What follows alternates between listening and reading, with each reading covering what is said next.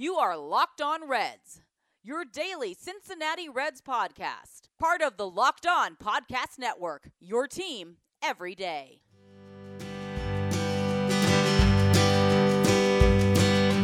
Welcome into your daily source for the Cincinnati Reds throughout the offseason. This is the Locked On Reds podcast, and I'm your host, Jeff Carr.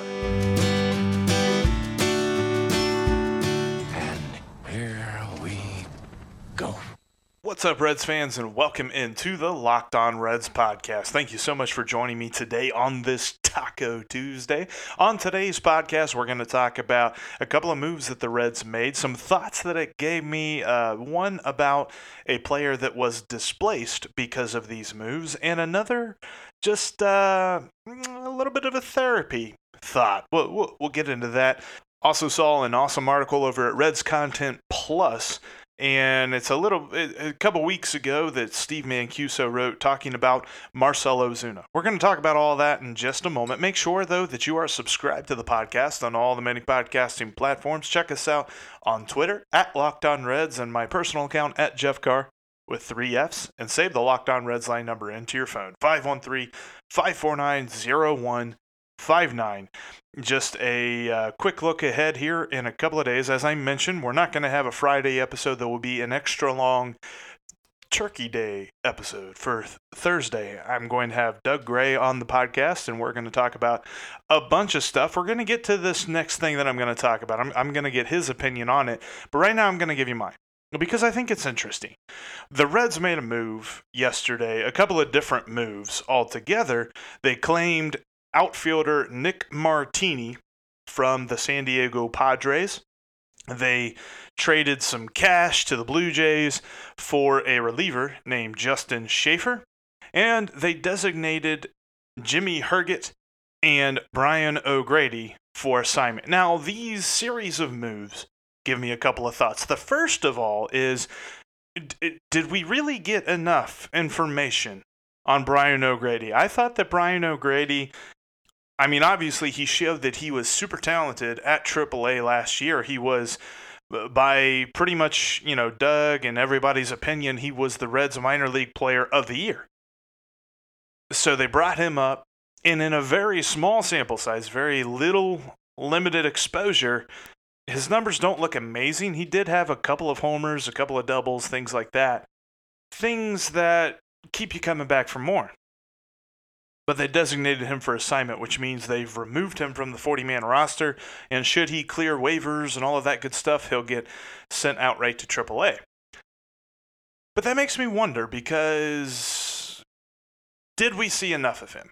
And our buddy Coop over at the Hunt for Reds October podcast had the tweet talking about getting rid of Brian O'Grady, and he thought they probably should have non-tendered Jose Peraza, maybe kept Brian O'Grady on the 40-man roster, things like that. And I kind of agree with that thought process. Listen, I know Jose Peraza's young. That's all I've heard this offseason. If I mention Jose Peraza's name on Twitter, I get the response, well, Jeff, he's young.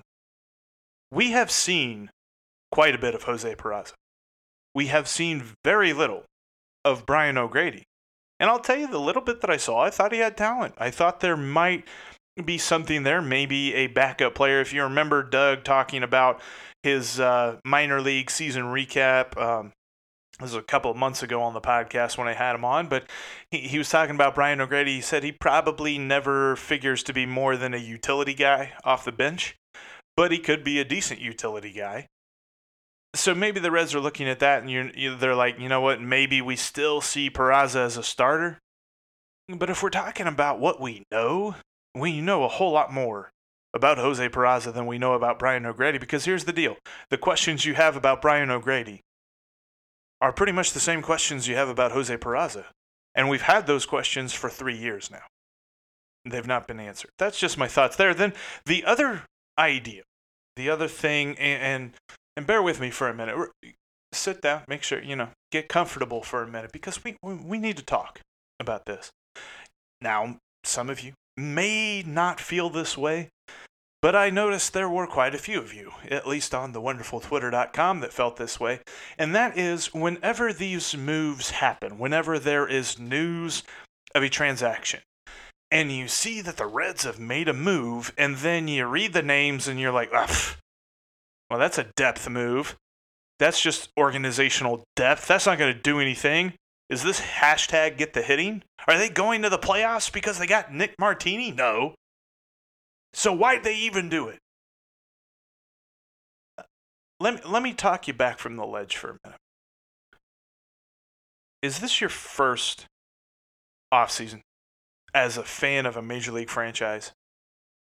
And did you expect every single news update from the Reds to be, they've signed Anthony Rendon. Oh, look, they signed Garrett Cole. Oh, my goodness, they got Marcell Ozuna. Look at that, Didi Gregorius is now a Red. They're now a super team. It's a foregone conclusion. The Reds will win the World Series. I don't know how to respond to you if that is what you felt, because here's the deal. It's November. There were a lot of people on the wonderful Twitter.com saying things like, this move doesn't matter. Oh my goodness, I can't believe they did this. This is silly. It's not going to help the team, blah, blah, blah. Opening day is like 5 months away, people. 5 months away. There's plenty of time. And I know, you're sitting there, you're like, Jeff, we've been patient for a long time.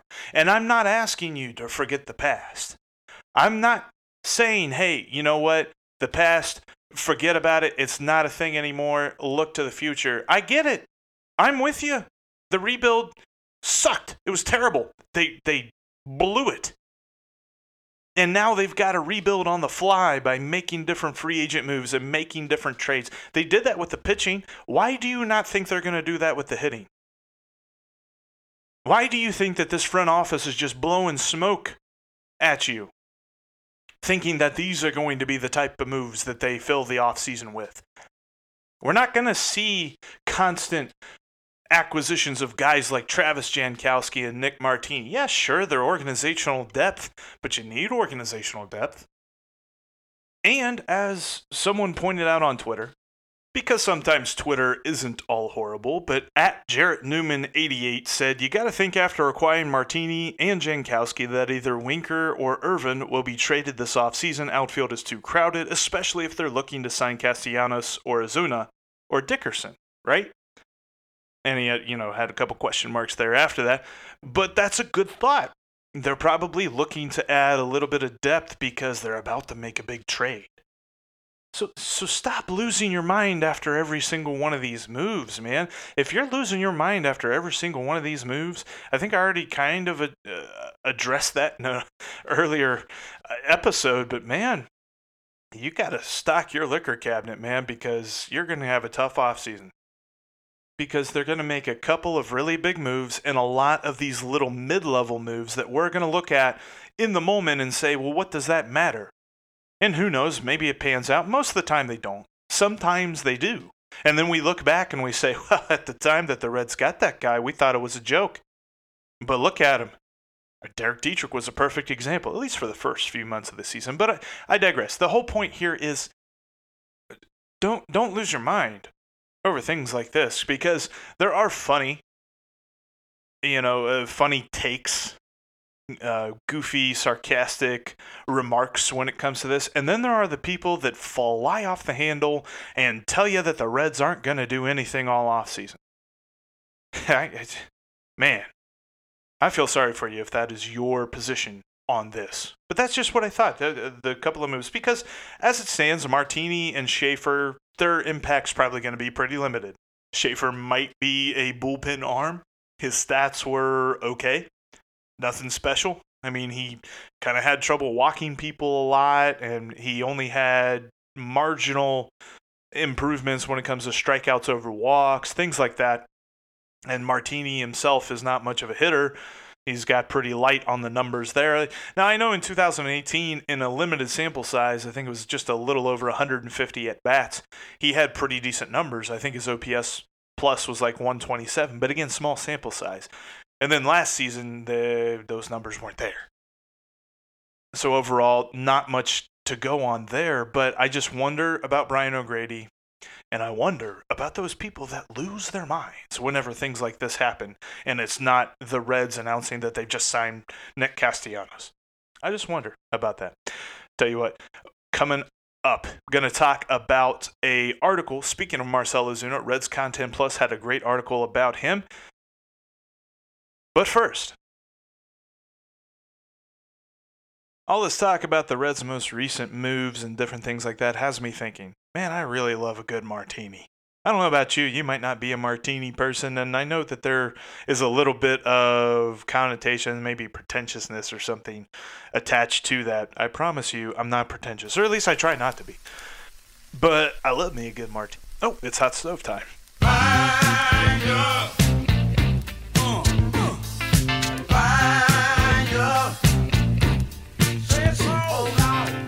There's a lot of takes out there when it comes to different rumors and different players that the Reds are being linked to, and we immediately go into fan analysis mode or, fan general manager mode, and we say, well, this guy will be awesome or this guy will be bad.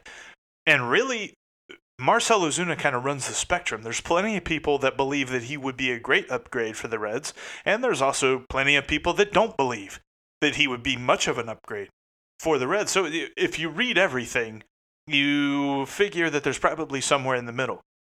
There's a really good article over at RedsContentPlus.com by Steve Mancuso, and he looks at Marcell Ozuna's deeper numbers, talking about batting average on balls in play, talking about exit velocity, isolated power, different stats that you're not going to hear on a typical telecast, but give you a part of the picture. Each stat forms a piece of the puzzle.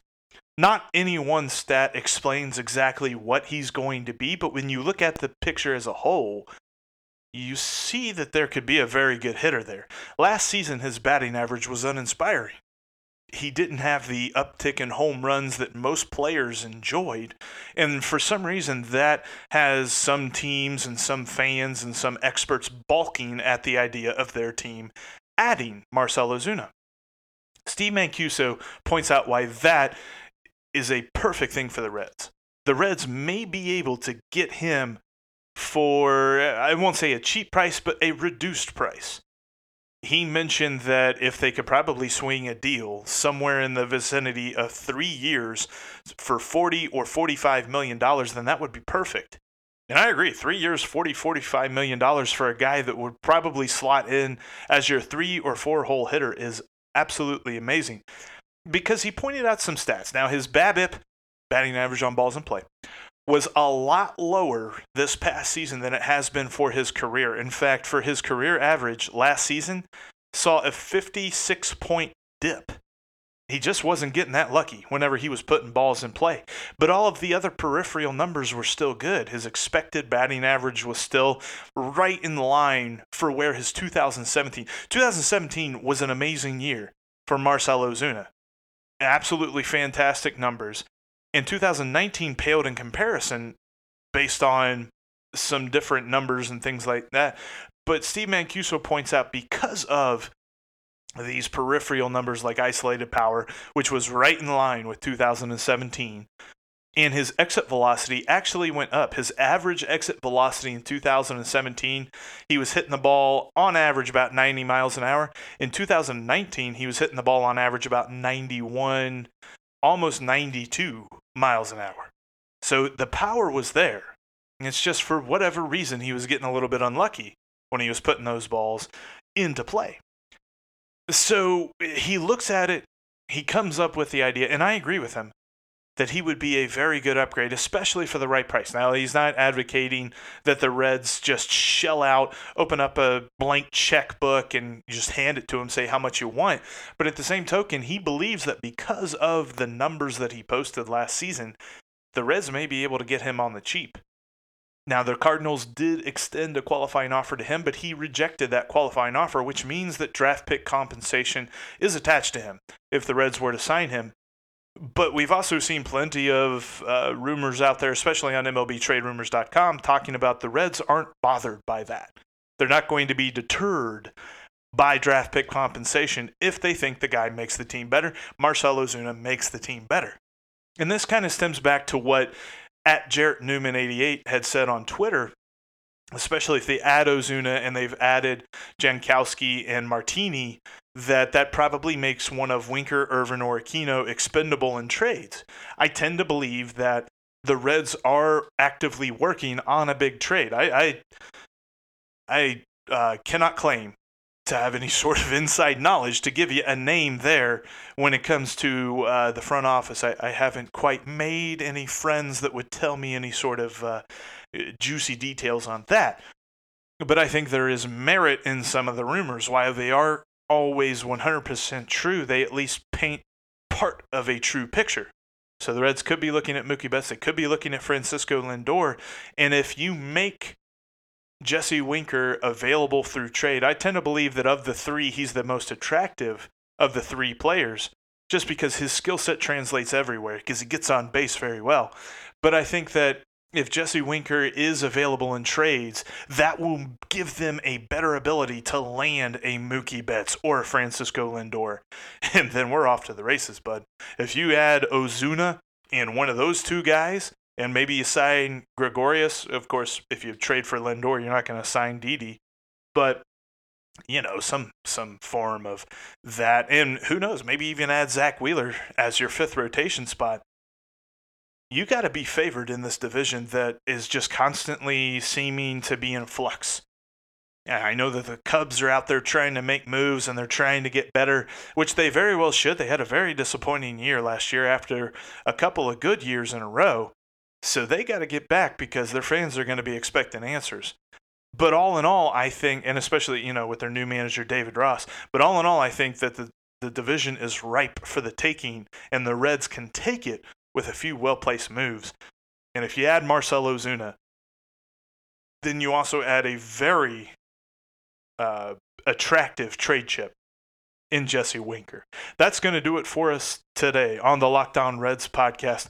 Tomorrow, we'll have some more hot stove talk about some rumors and more rumors and who knows what else. Just Reds-related stuff, because this is the Locked On Reds podcast. Make sure that you are subscribed to the podcast to get it each and every day. Follow me on Twitter at Jeff Carr with 3 Fs, and follow the show at Locked On Reds. And save the Locked On Reds line number into your phone, 513-549-0159. If you've ever got a reaction to a topic, if you've got a question about a topic, let me know. Text me, call me, 513-549-0159. Thanks so much for listening today.